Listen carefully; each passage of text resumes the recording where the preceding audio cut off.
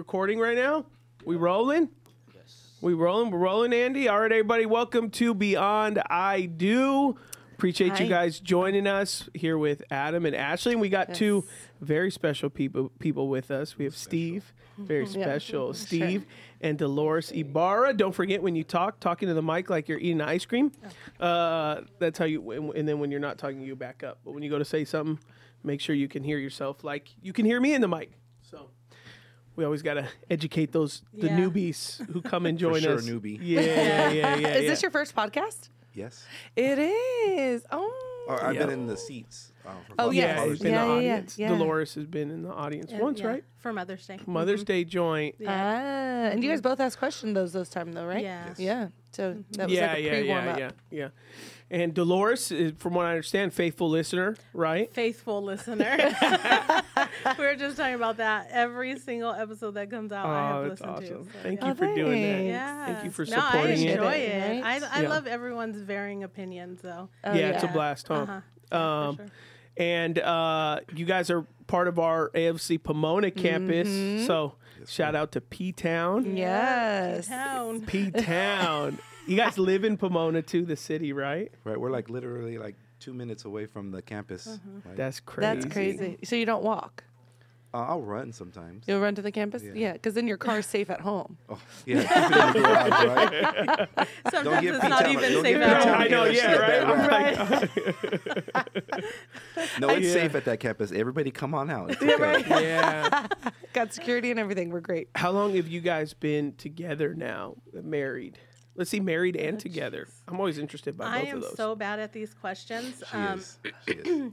So Sabrina is our oldest. Our daughter is 27. We met 28. So we're 28 years together Wow. and 21 married. My goodness, congratulations. Nice. Amazing. Almost 30 years Yeah. dating Yeah. and together. That's incredible. Well, here's what I thought would be great having you guys on today to talk about. And because people may or may not know, Steve is helping lead our Pomona campus now. And so he's what we call pastoral track. So he's going to be, one of these days a pastor on our team, but he's right now a minister. And he's leading over in Pomona along with Aaron. And so, but on top of that, you have been part of Abundant Living for many, many years to the point that, your son was still a little younger, but I got the chance to be your daughter's youth pastor, the one who you said is 27 now. And so that's really how I knew you guys well back then, was through your daughter who was in youth group. And then Dolores, you had come and started serving. I think you switched from Abundant Kids to youth at that time. Was that what it was? For a short period, I was in youth. Yeah, just for a little bit. And so that would have been, I don't know, probably 11 years at this point. So 11 years ago. 11 years ago, you guys started. And so what I had always kind of really admired about you guys is as your children would be in youth group, I think I got invited to her 16th or 17th birthday. And so I'd spent I still got the picture from it in my phone. Yeah. I forgot about that. Yeah. So I got invited to her birthday. We had to be on our best behavior that day. Yeah, right. Came over. You had to put the Coronas in the back of the shed so that you guys had Dixie cups. You made me think it was Coca-Cola. No. Right. Yeah. So now that you guys are in Pomona and you guys both are obviously leading at our campus in Pomona, one thing that I notice is that your kids, who Sabrina is 27 and your son's how old now? 21. 21. So 27 and 21. And, they're still in the church. They're now leading in youth group over there and it's being involved in the community. And I think for many Christian parents, like, that is a prayer of theirs that, obviously your kids aren't perfect and everything like that, but it is a parent's prayer that, I see Sabrina posting, and a lot, it warms my heart that a lot of kids that I youth pastored are all serving together now. You have Chelsea and Eileen and Sabrina, and all of them are like, they're in the church and they're serving God and they're in community and keeping each other accountable and stuff like that. And to me, that's always like a testament of great parenting, you know? And I know it's hard for you guys probably to give yourself a pat on the back, and that might be a little awkward, but I just want you to process with us a little bit about, like, as your kids are in church, and, you know, one child who's in her late 20s, another in their early 20s, but they're still in the church. They still have a relationship with the Lord. They're still working out their own faith, but obviously your parenting had a part to do with it. And like, what would be, if you reflect on some things, like what would be some things that you would say your children are connected in church today for? Like, are there any distinctives you remember as they've been growing up that you've tried to instill in them in that way? I would say, excuse me, for Sabrina, she's always had a passion for youth. She actually works in the youth field, a social worker. So I think that passion has always been there to help the youth. She has a heart for it and a passion for it. When it comes to Gabriel, he serves in children's church, and he's just a big kid at heart anyways. I mean, he'll get on his hands and knees and just play with the kids there. So I think he has a passion for the kids when it comes to Abundant Kids. But we were just talking about this the other day. It's like our kids have never really given us a hard time. Yeah. I mean, we've been blessed to where, I mean, again, they're not perfect, of course, and we've had to walk them through some things in life, but they've never given us a hard time when it comes to being disobedient, I guess. I mean, correct me if I'm wrong, but it's just kind of like we've had it, I guess, good when it's come to our kids. Well, a lot of times, number one, that could be because you guys were just blessed, or you guys are doing something good, you know, and so you have created an atmosphere where, you know, the normal attributes that we see from teenagers and young adults, like possibly maybe there's an atmosphere in your guys' home that creates some type of openness or some type of way where your children feel like they can fail maybe with mom and dad. Would you say it's luck? Or you know, some would say, I'm saying blessing, you know, would it just God bless you with two great kids who don't give you a headache? Or could you really say, no, this is me and Ashley talk about it in our marriage courses and stuff, like an aroma, like this is the aroma of our house, you know?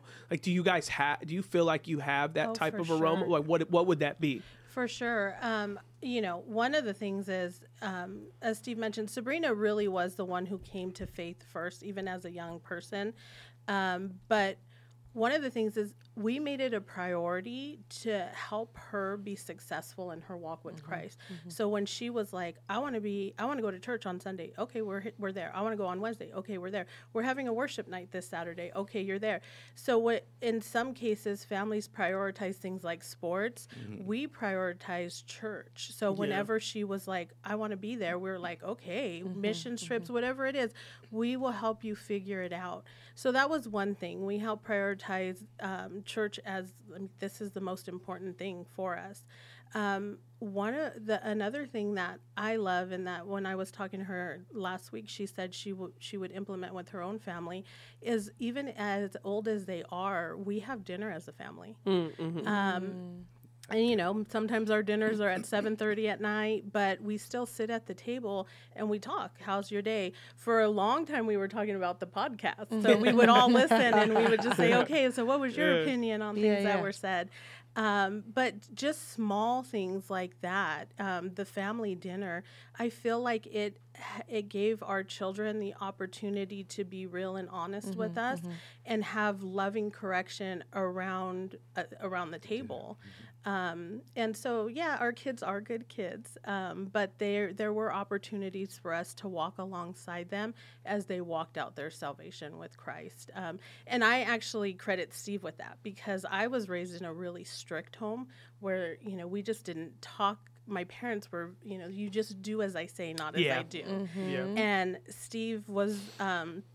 his household was a little different because his parents were divorced, so he pretty much did whatever he wanted. And so we had to find this medium of what does this look like for us. So I wanted to stifle our kids. Like, they can't go anywhere. They need to listen. They need to, you know, we're not letting them do any of this stuff.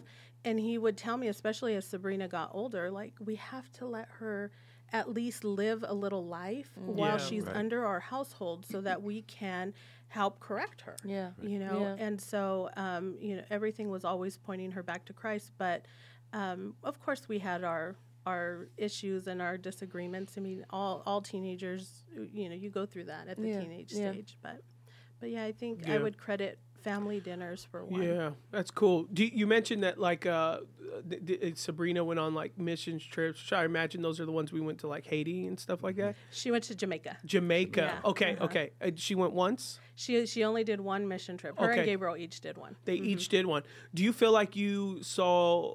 Was there some type of change in them when they went on a missions trip? Yeah. So Sabrina's life scripture is it's in Isaiah 6. Now I'm going to forget it because I said it out loud. It's okay. It's pressure.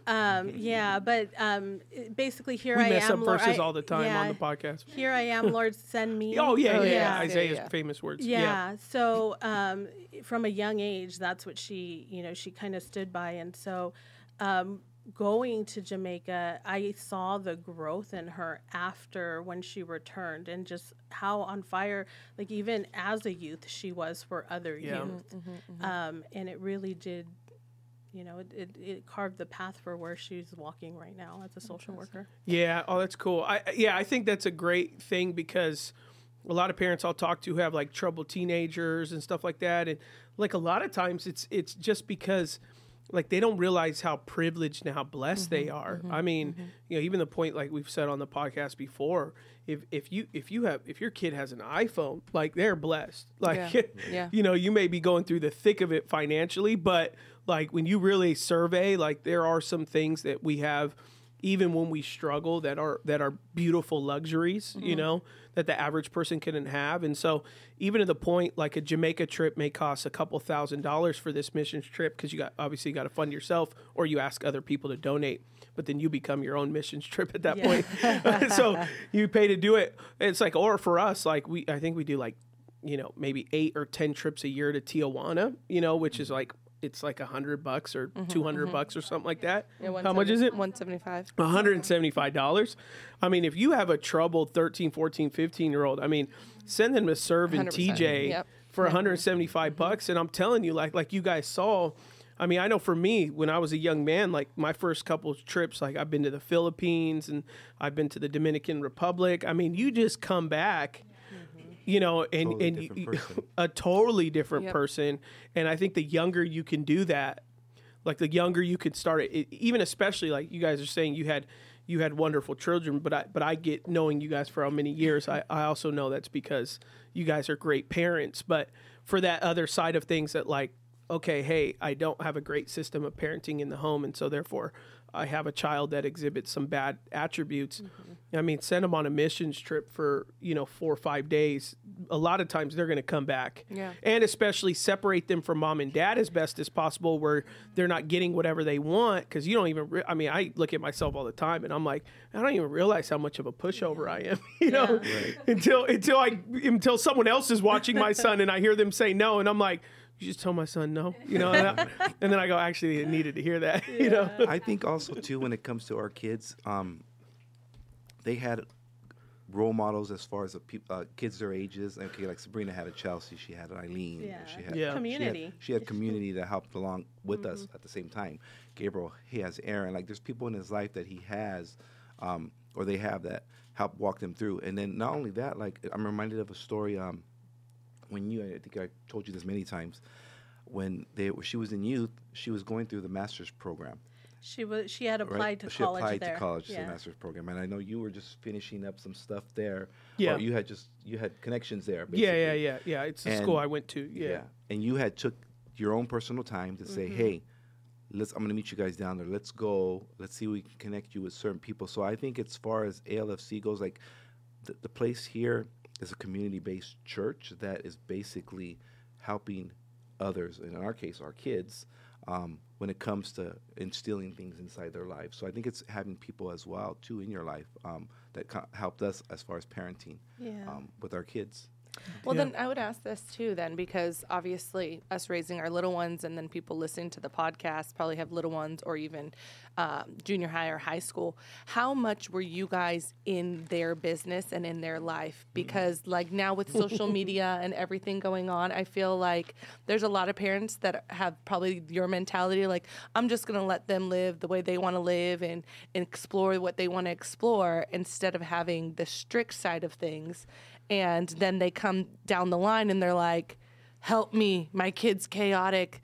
They've gone wayward. But then you're saying from the beginning when you guys had your kids, it was pretty much on your end and non-negotiable. You're going to church. Mm-hmm. Oh yeah. And then you're not on social media, or there's guidelines that you had. So how much were you truly in your kids' lives and business growing up? A lot. Yeah, for sure. I would say she probably more was so.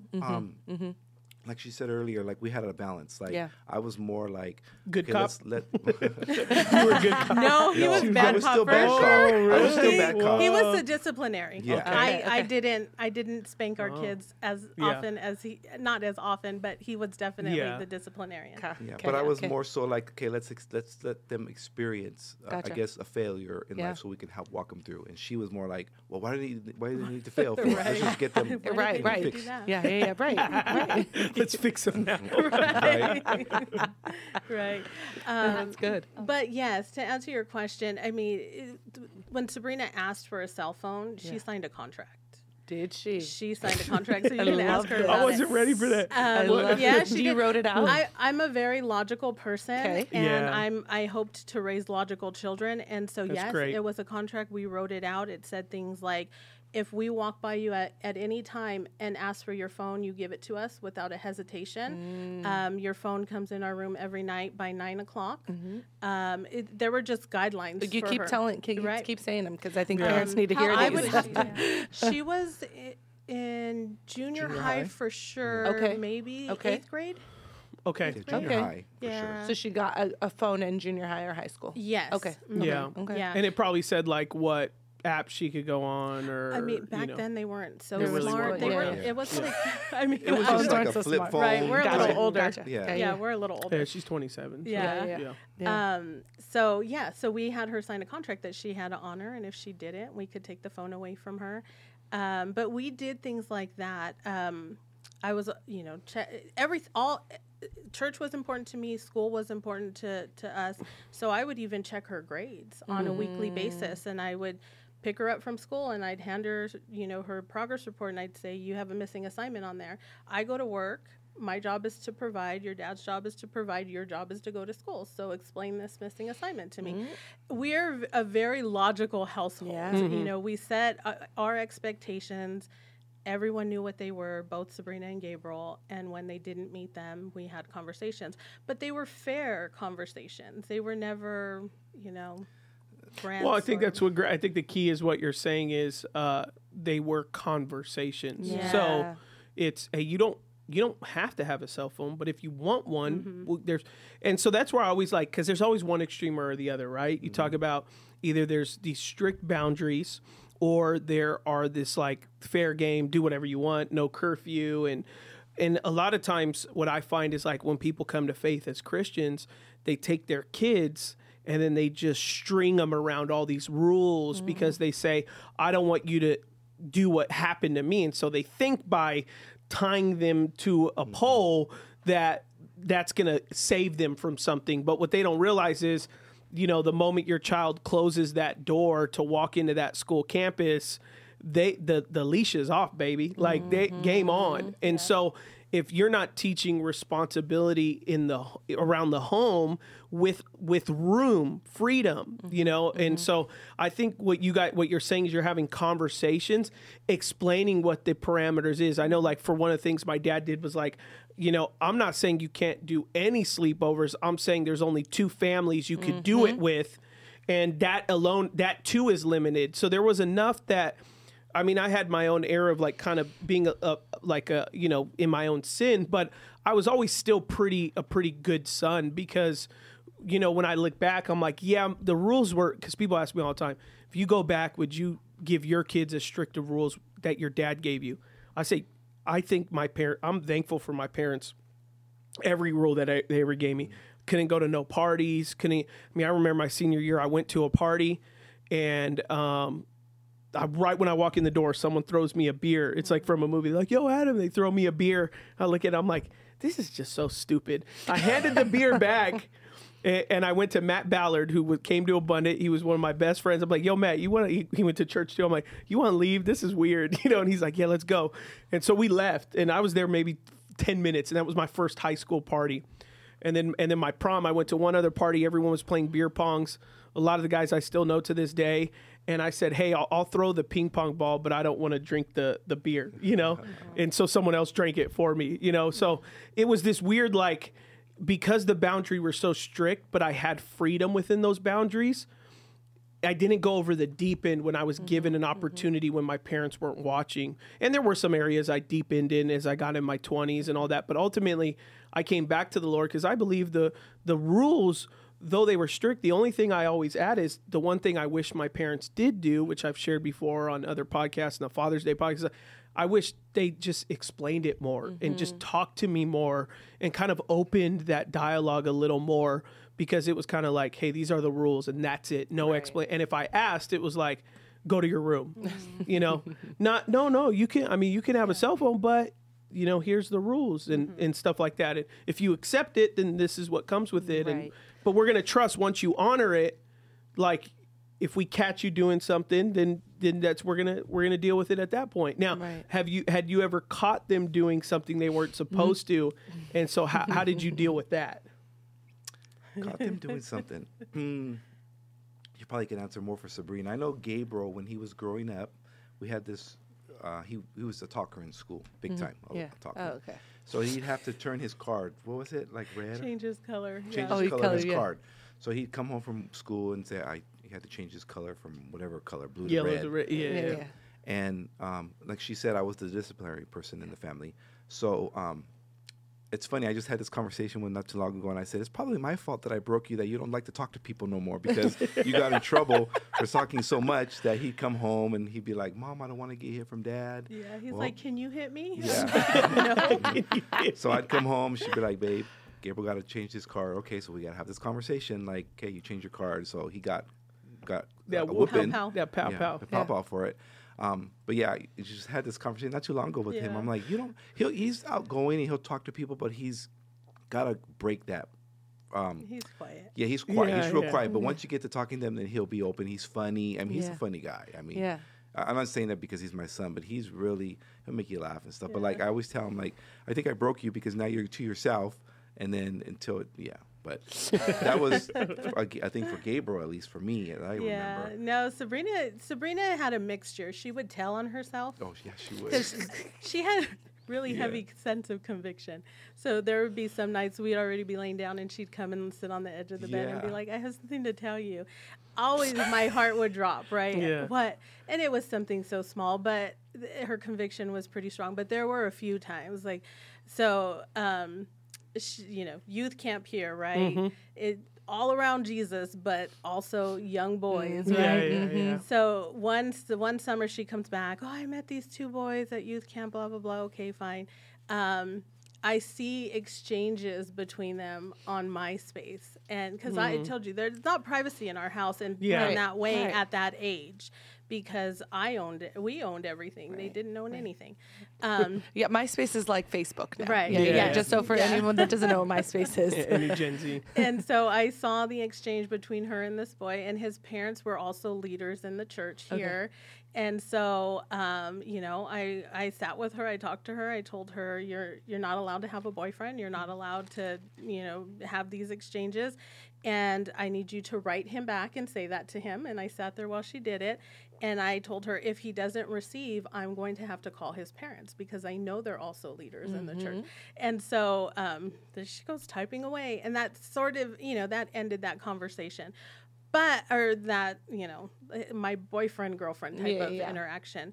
So it was a fair mix. Sometimes she told on herself. Sometimes I caught her in things. Right. And Did she understand why you didn't want her talking to him or be in a relationship? Yeah. So, again, it goes back to, and we would have these conversations with other families because we hung around about 5 other families in the church for the longest time.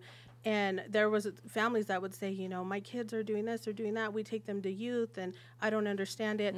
And I would always tell them, youth, I mean, you're taking them to church like 3 hours a week. The most of the, it's your, you know, it's your house. Absolutely. And so we would expand on things in our house. Like everything was back to the Bible. So let's just point you, you know, this is, here's what we're saying and here's why. And let's just point you to this scripture. And this is in support of what we're saying. And if you believe it, then, you know, you'll trust trust us as we're walking you through this.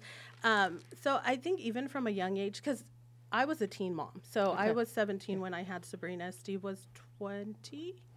And so our house, the way that we decided to parent was very, like I said, very logical. Yeah. We were growing up together. Right. And so that was the only way I knew how to do things. And were you guys in church during 17 and 20? So then you guys came to faith being married? Or how many years into your marriage did you come to faith? Well, we started Abundant in 2006. Okay. So I was raised in a Christian home. Okay. She was raised in a Catholic home. But it wasn't until we found Abundant that we found Christ here together. 2006. At the Utica property. Nice. Well, I wouldn't say for me it was 2006. Okay. I came sort of dragging my heels. I did. I really did. And later on, he would share with me that he prayed for a wife who would love Christ. And, you know, and then we look at what God has done, and it's just, it's amazing. But no, I came dragging my feet. Yeah. I actually shared recently with Pastor Nathan, what hooked me was our very first experience at ALFC. Pastor Diego was preaching a series on finances, and finances drove me. I was always afraid we were never going to be able to provide for our kids in the way that I felt we should have been able to because we were so young. And we walk in and he's preaching a series on finances, and I was like, there's information in the Bible on money. And so that hooked me, and I kept coming back. But it took me longer. She loved the what is Outline. it? The outlines for it too, because she's a big nerd. I love outlines. I'm so sad we them. don't do that anymore. Yeah, at least they should do like a drop QR code if you want to outline something. You can do that on it, right? I would fill it out. Right. I have a binder. Yeah. Oh yeah. Oh yeah. All the old sermons. Oh yes. Yeah. That's awesome. And I think our kids too had a lot of their own convictions because they had their own relationships with God. I mean, we instilled it and try and show them the way they're supposed to go, but they had their own relationship with Christ. Yeah. So back to Gabriel, thinking about a conviction that he had as well. He came in the room one night and he was just crying, and I guess he had been angry, or he was saying he said a bad word or something. Well, I think it was he said a bad word. He knew he had caught himself using this language over and over, so he just came in the room and he was just crying. And we're like, okay, first reaction, kind of like what you said about Ashley, like she's crying, like, what's the matter? What's the matter? Yeah. I'm like, what's wrong? Like, what's going on? And he starts telling us that he's been using language that he shouldn't have been using. And we're like, okay, kind of like a little bit of relief. Yeah. But then, but he had this own conviction on him of the language that he's not supposed to be using. So I think it's when your kids have their own relationship with Christ that you're like kind of like, okay, this is a good moment. Yeah, like, absolutely. Because even in the statement you said you didn't push it off like and laugh about it. I'm like, what?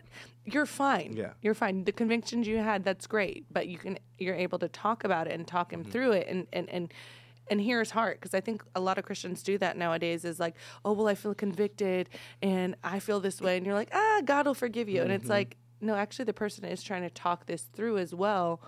To find obviously peace and comfort, and that's where he felt it from the both of you to say, this is a conviction I have, and I want to take it obviously to my parents who can walk me through this because you guys have done it so much. Yeah. So I have.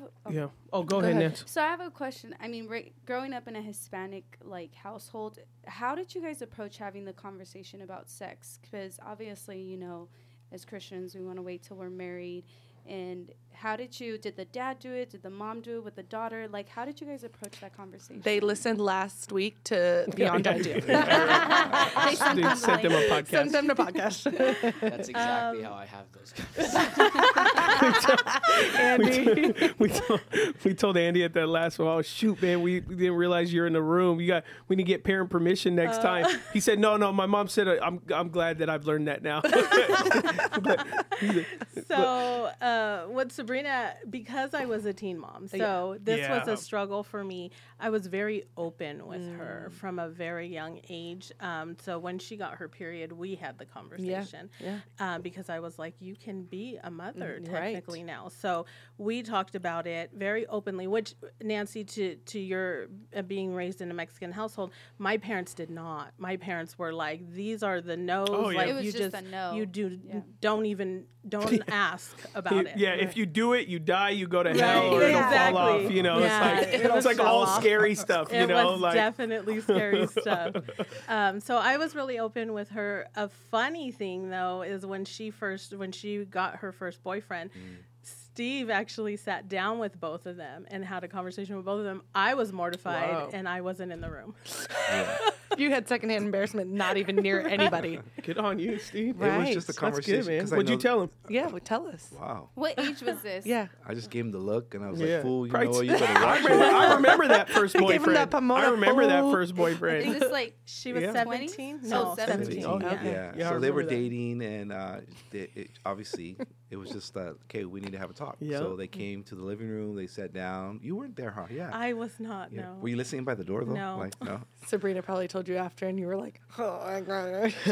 I mean, as far as the details go, I mean, it was basically like, okay, I know you guys are dating. I know there's moments where you're gonna feel a certain way because you guys are close. I mean, there's these things in your body that you're gonna want to possibly do. So it was just basically like, I mean, pretty much like this is not the way you're supposed to go. I mean, I think at the time it wasn't more so biblical teachings of why you shouldn't have sex. It was just more like the dad in me just saying like, you're not gonna do this. You shouldn't do this. Like, leading up to why we're not gonna have this.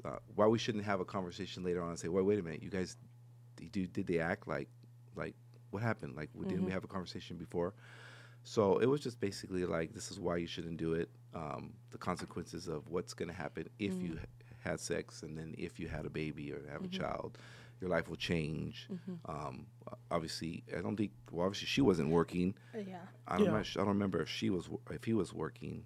But it was just kind of that conversation. I think what's interesting is like, on one end, we would believe that consciousness grows by exposure, and we would all agree that if someone grows up in a single mother household without a father in the house, that will affect the child. We could just agree to that. We all would agree that there's if a single father has a child and there's no mother in the home, the child's going to be impacted by that. I mean, that's just a natural, like, whatever you're exposed to, you will tend to exhibit that in the same way. If I go to a home in an area that's hurting and maybe has drugs, and I'm in a home where there's alcohol abuse and drug abuse, and everybody's fighting all the time, then chances are, as a child, if I'm exposed to that, that's going to impact how I view relationships, how I view substances, everything like that.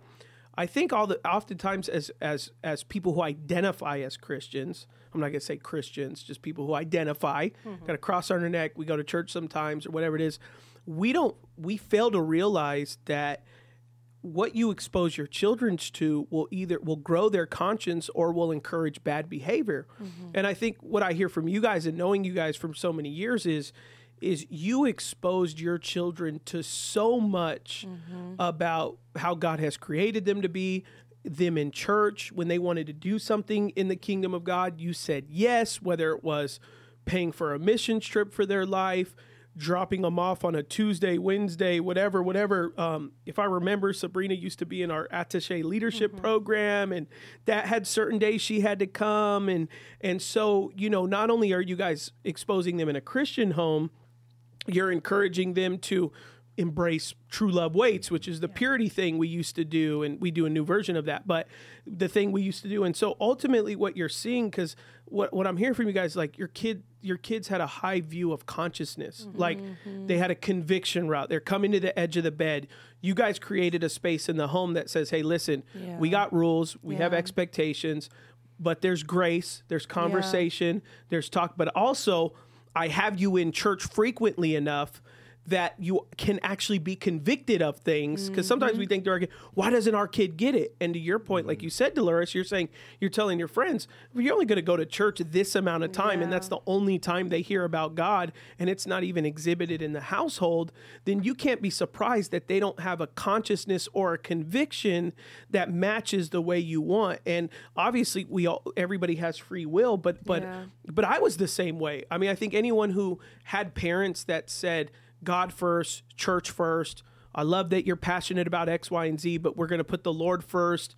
Like when I look at those individuals, we've all had our track records where we, goofed off or did whatever, but ultimately, we'd say it's the Holy Spirit, but that monkey that sat on your back, that was like, yeah, you know better, better. Like that voice only grows with proximity. And so the fact that my dad would always say, on the pulpit and off, as for me and my house, we will serve the Lord. Yeah. My dad said, I don't care whether you're living in my house or not. If you're taking $1 from me, your butt's going to be in church. Exactly. So I may not have been in his house, but they were still helping with my car insurance or my phone bill. He said, as long as you're taking a nickel from my pocket, your butt will be in church every Sunday. And the day that you don't want to be in church anymore, then that cell phone is getting cut off. Yep. That car, like that car's getting repoed, whatever it is. So I understood like there are repercussions for not, and ultimately that's setting disciplines that ultimately when you're an adult create great habits. I mean, now that I'm in my 30s, it's been rare seasons that I didn't, even though I've been in full-time ministry, like there's never been a time in my life being in my 30s up to even till now that I've ever thought to myself that church wasn't beneficial for me. And the only reason why I have that perspective is because my parents created regular boundaries and regular disciplines that to me, like some people ask me sometimes, I meet people who aren't Christians through other friends in business. They're like, don't you ever on a Sunday just want to kick your feet up and watch a football game? And I'm like, I guess maybe one Sunday, but I would never want to do it for 7 Sundays. It just, that would never sit well with me. Yeah. Not because I have this like all this grandiose love for God. Really, it's because like, I've created a habit around this. Yeah. There's days I don't want to go to church, but I go and then I leave and I go like, yeah, I'm glad I need that. It's a discipline I built. So what it seems to me is like, you guys have done a really great job at creating healthy Christian disciplines for your children that now that they're young adults, which most parents see their children leave the faith, leave regular attending church. I see your children more than ever in their life doubling down, and none of them as of now have articulated a desire for full-time ministry as far as what I tell. So it's like they just are like, this I love God. I love the Lord. This is what I want to do. I want to serve in youth because I was blessed when I was a youth. I want to serve in Abundant Kids because I was in Abundant Kids. Like that's what's incredible, know? Yeah. I mean, and it's hard for us because people do tell us like, oh, you've raised good kids. And I think that, there's a place in us where we're like, it was a blink of an eye, and how did we even get here? But as we're reflecting with you, I can definitely see. We used to, when all throughout Sabrina's high school years and her first year in college, we would pray every Sunday night. Every Sunday night, the TV would go off. We would, sometimes it was worship, sometimes it was prayer, but we as a family prayed. So when she went away to school, we would FaceTime her, and we would still do it. And it was, I think, in that season that's what our kids needed to continue to be grounded, and we needed it. Yeah. Because you're raising your kids and you're just like, what is this world? But the unity in us doing that, the 4 of us together and just setting the time aside, I think that was life-changing for our family. Yeah, we did that for a couple years. A couple years, yeah. And then it just kind of stop. But I think it was just a season. They got older. Yeah. I mean, it was a season for us to do because we knew we needed to. So it wasn't a non-negotiable. Well, and they're adults now. Yeah. You know? Yeah. Now They got to do this themselves. Right. You know? Yeah. But you know what? You know? I love spending time with my kids, and I kind of overdo it sometimes. You can't look at her face. Like we'll be on the couch, and Sabrina will come in, and I'll be like, "Mamas, where you at? I'm in my room." I'm like, "Come sit over here with us." Like so, like it's in those moments where she'll come and sit down, and Gabriel will just sit on the fireplace. Like it's just I have my family there, so I love that. Like you know, even though they think I'm annoying. Now, how much did it you know scare you guys? I'm sure you felt unprepared having a child so young. You 17 and you were 20, 21? 21. Yeah. You 21. So 17 and 21, like did Don't you say it again, because she wasn't even 18 yet. Right? yeah. Come get me. They're gonna come get me. It's past 7 years of the statute of limitations. Wow. Yeah. If you think about that, that was another day. But you know what? Pomona knows all about it because we shared our testimony and it's come to. He said, "My church knows my story, so they I'm know. good. I'm good."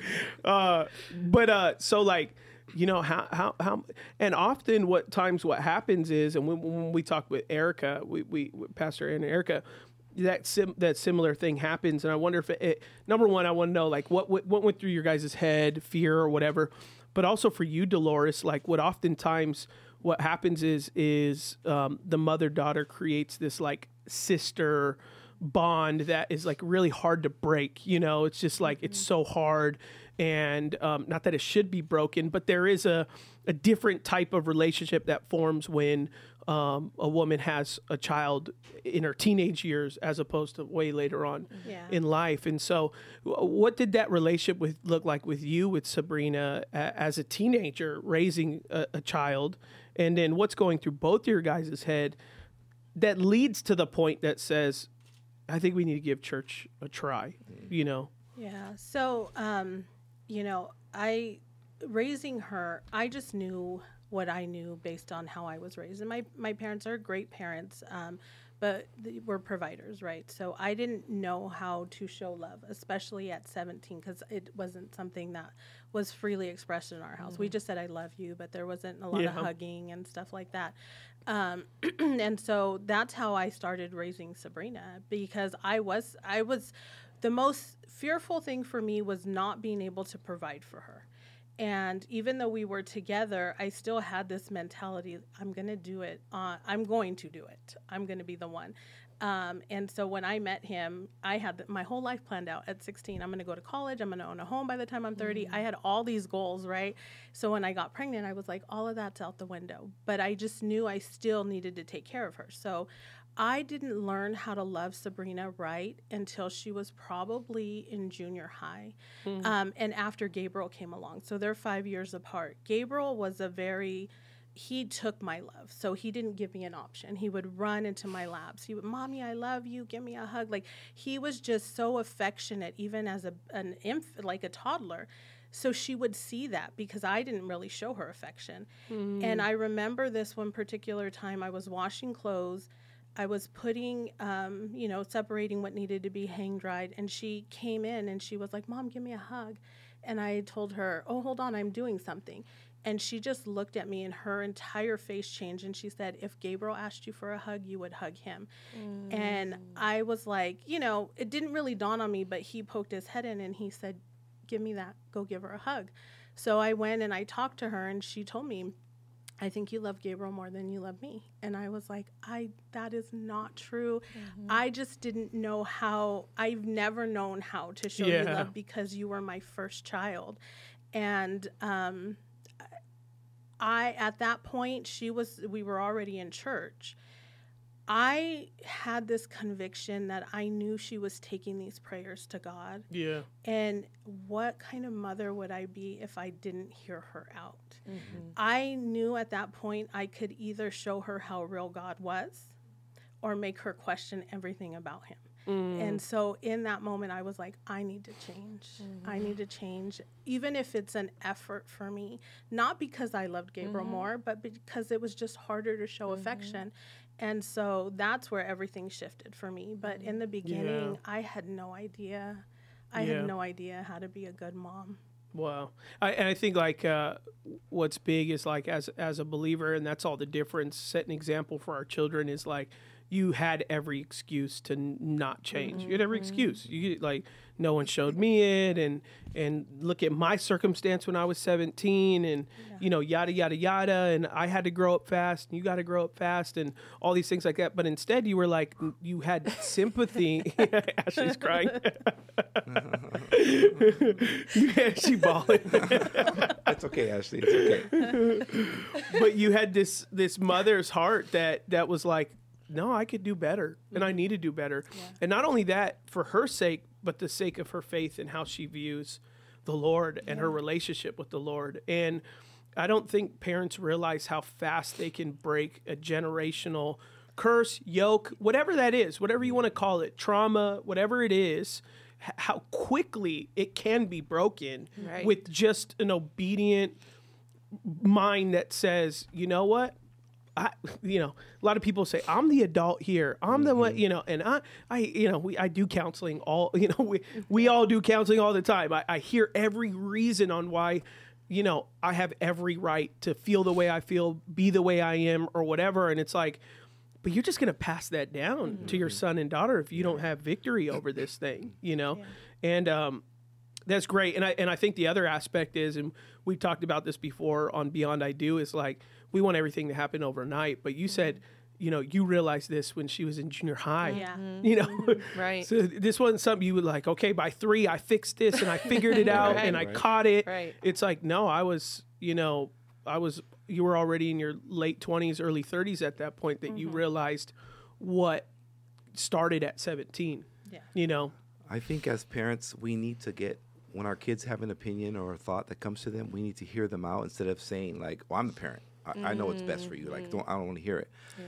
There was a time in our life, I think it was 2000, we started 2006 in Rancho, but we were in and out until about 2009. But there was a time when SC football was our go-to. Like, Our life. It was our life. Like Saturday football, Sunday, we can't go to church. We're too tired. Yeah. So whether it was watching games at home, us drinking, having the whole party atmosphere, there was a time where Sabrina came up to us and she said, you guys are drinking too much and you guys are ignoring us when we're in the house. And at the time, I think I came to and I was like, well, I'm the dad. Like, I should be able to do what I want. Work my butt off all week. But then I had to check myself and be like, she's building her relationship with God right now. Yeah. And like, who am I, the parent, to kind of discourage that? Because all she could have been was like, okay, God, I'm praying for this, and now my dad's not hearing me, so forget it. I don't want to follow you. Like, So then I had to think, all right, she has a valid opinion. Let's hear her out on what why she's saying this. So yeah, there's times when you're parenting, you need to listen to your kids because they have a voice and they have an opinion that they want to share with you. And too many times as parents, we think we know it all. Right. Yeah. Sometimes they for sure guide us. I also think asking for forgiveness and admitting when you're wrong is so important. As we were raising them, one of the scriptures that was my go-to was do not, it's in Ephesians, parents do not Provoke your children to wrath. And because it's like, hey, clean your room. I did this. Do this, do that.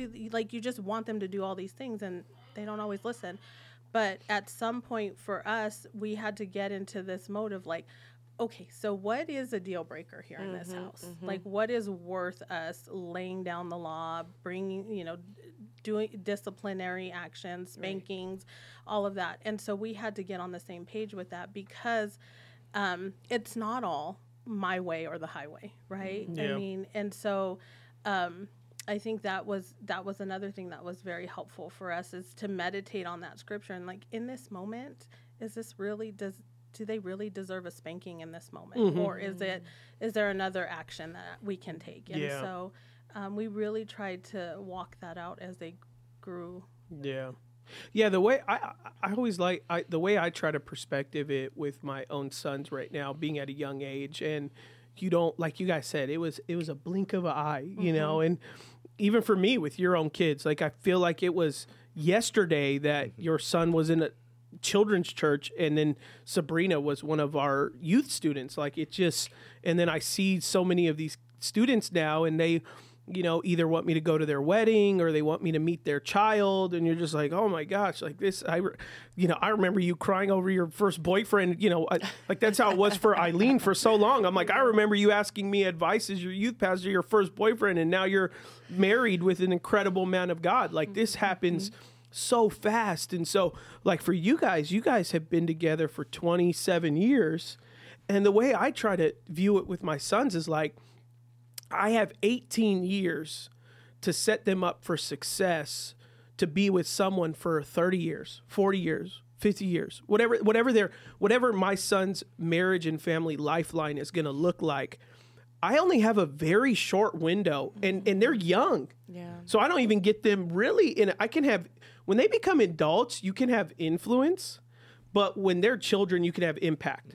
Like with your son and daughter who maybe are still in the home, but in their 20s, like you guys right now have influence. The impact was that first 20 years. Yeah. That's impact. That's where we're right now, where they're at, and whatever they're benefiting from relationship wise is because of how you guys have raised them to have success one day, where one day they both may be married, and then they're going to be able to really pull from a well of health that their parents showed them. And so the way I try to look at it is like when you're saying to yourself, like, which we all could do, I'm the dad, I'm the parent, I'm the this, I'm the that. It's like everything that I'm doing in my own selfishness only adds to added elements where my son may not succeed in a relationship because of me, to the point where you, Dolores, are talking to your junior high teenage daughter going, I never realized how much the household I was raised in dealt with why you aren't feeling like I love you.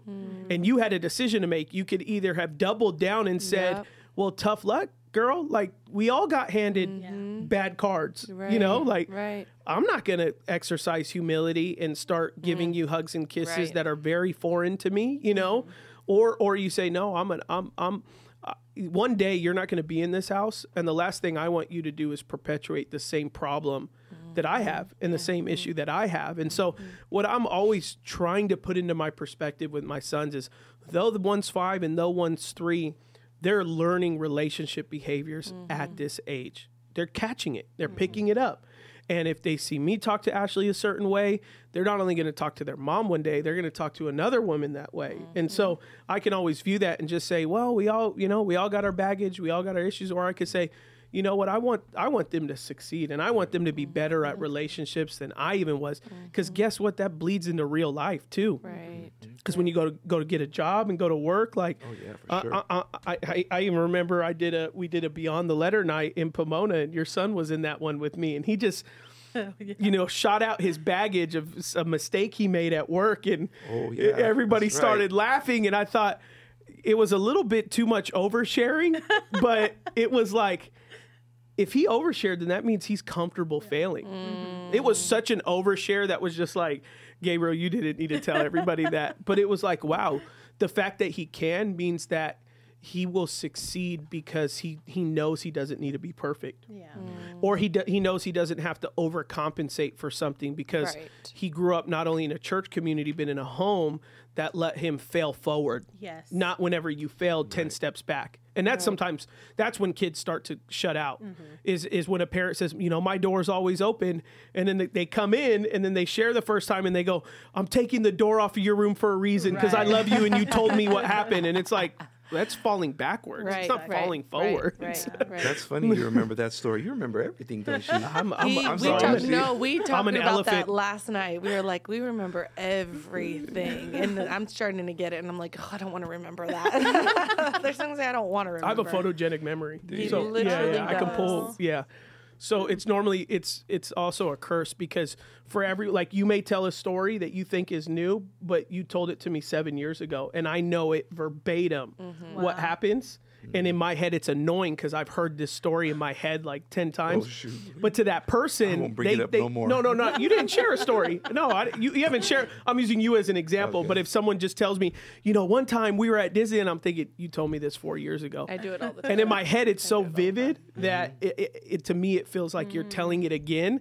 But to that person, they feel like they've never told it before because maybe they haven't. So That's where I say it's also a curse. But it's a podcast. We're supposed to tell all those stories. Absolutely. But I mean, if I was involved in something, I remember, like or someone told me it, I can remember 90%. When people come up after service, I'm always like, how'd your job interview go? And they're like, I asked you for prayer for that 9 months ago after a service. And I'll be like, oh yeah. Sometimes I miss, but I'm pretty good at catching it. Yeah. Yeah, I try. Yeah. You guys got any last thoughts for us that you'd like to share? Anything?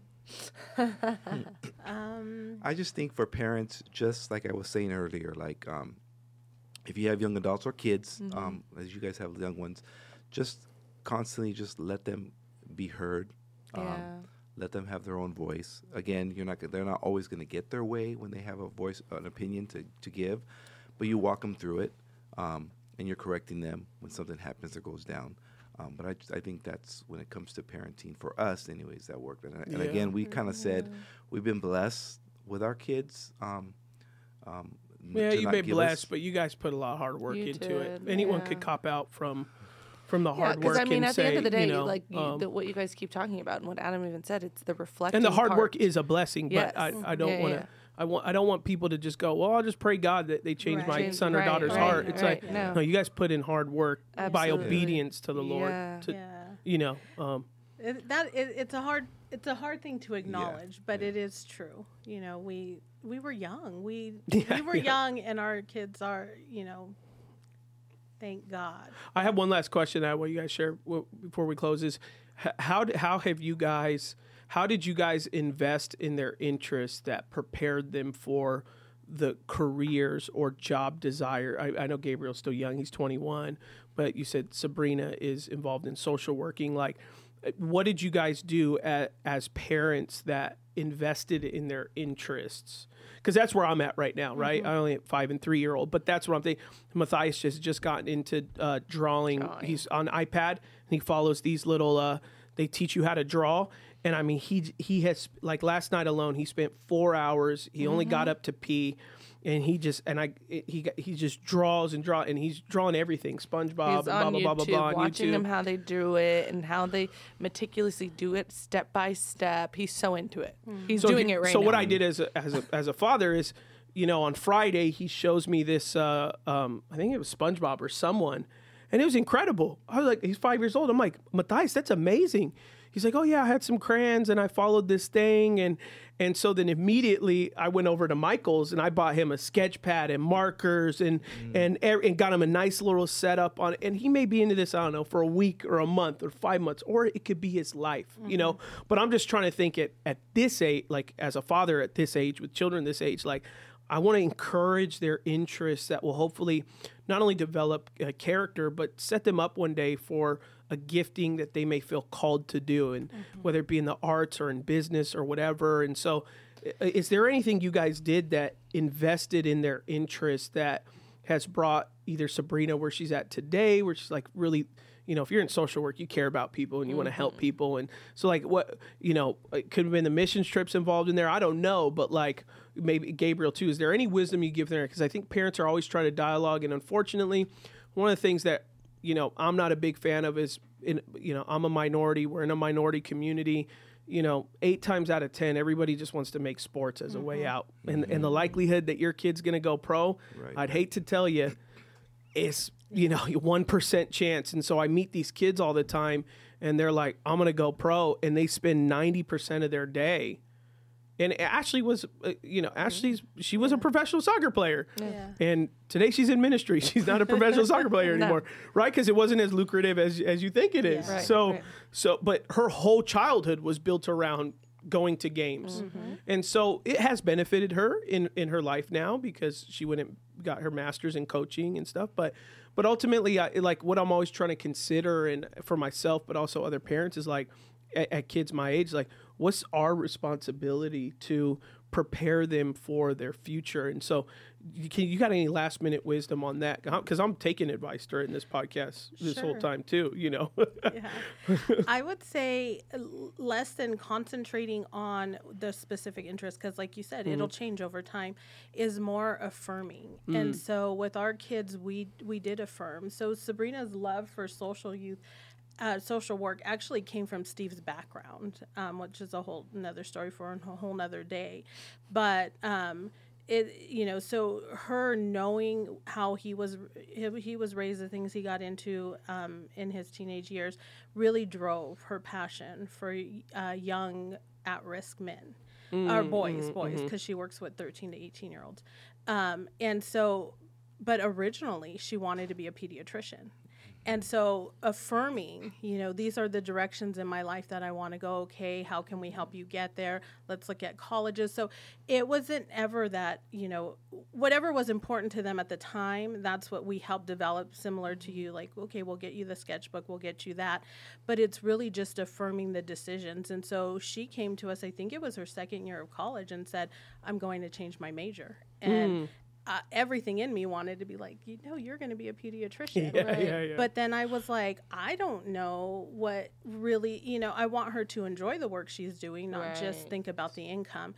And so it was affirming every step of the way. And also being honest, because sometimes you'll have kids who come to you and they're like, I want to be a singer, but they can't carry a note. And so how do you then correct that, right? To say like, well, because or let's pursue that and look at some other options at the same time, like not dream kill, but also teach them. Yeah. And so one of the best things that we did do for our kids that ALFC used to offer was called Boss the Movement. Both of our kids went through Boss the Movement, which really taught them how to create a plan, establish a plan, and follow that plan. And I think that in every interest of their lives, that's what we help them do. Like, okay, so how are you going to get from here to there? And how can we support you? So it's much more practical things than it ever was. I don't know, anything direct, but it's always been practical. That's what works for me in my life. Yeah. No, that's good advice. Good. And I think you said it in there is you listen them out, you let them have responsibility over their own decisions. You've taught in the house to be very rational, which, modern day education doesn't teach that. It teaches ABCD, it creates workers, not leaders. And so, I think through the process of what you guys are talking about that you showed them was for them how to decide on their own, evaluate where they're at. And for Sabrina, she evaluated pediatrician isn't this, it's this, and here's why. And you guys supported that. I mean, I think more than anything, a child can not only get a parent's support, but also their faith and encouragement. That's enough that a child can feel like they can go take anything on. But also, and then I think the last key thing you said also is you taught them it's not just about income, which 9 out of 10 kids, right now you go talk to any senior in high school right now, and a lot of them are going to add finance at the top of their list. And I just don't remember an age where that was like top. It was like, obviously we all want to be good, but it was like, no, I want to do something that's fulfilling or whatever, or that I love. But nowadays it's more so, well, I follow this guy on YouTube and he made $10 million reviewing ice cream, like it's like, I think I could do that, and you go, well, Yeah, no, we really have taught them too with their finances. It's really up to them on how responsible they are. So tithing, I mean, we asked them once, what do you think the top 3 things are most important to us? And both of them said giving money. And so we've taught them, even whatever income level you're at, you tithe, you save, and you manage your budget within what you have. And so both of them are excellent with their finances regardless of how much money they're making. That's great. So that's always been it's not about the money, because it just can't be. Right. That's good. Steve, Dolores, thank you guys so much. Thank you for having us. Thank you for being great examples of a godly marriage that pursues Christ, and great parents over the years that we've seen you. We did a good job, so they'll invite us back again. Yeah.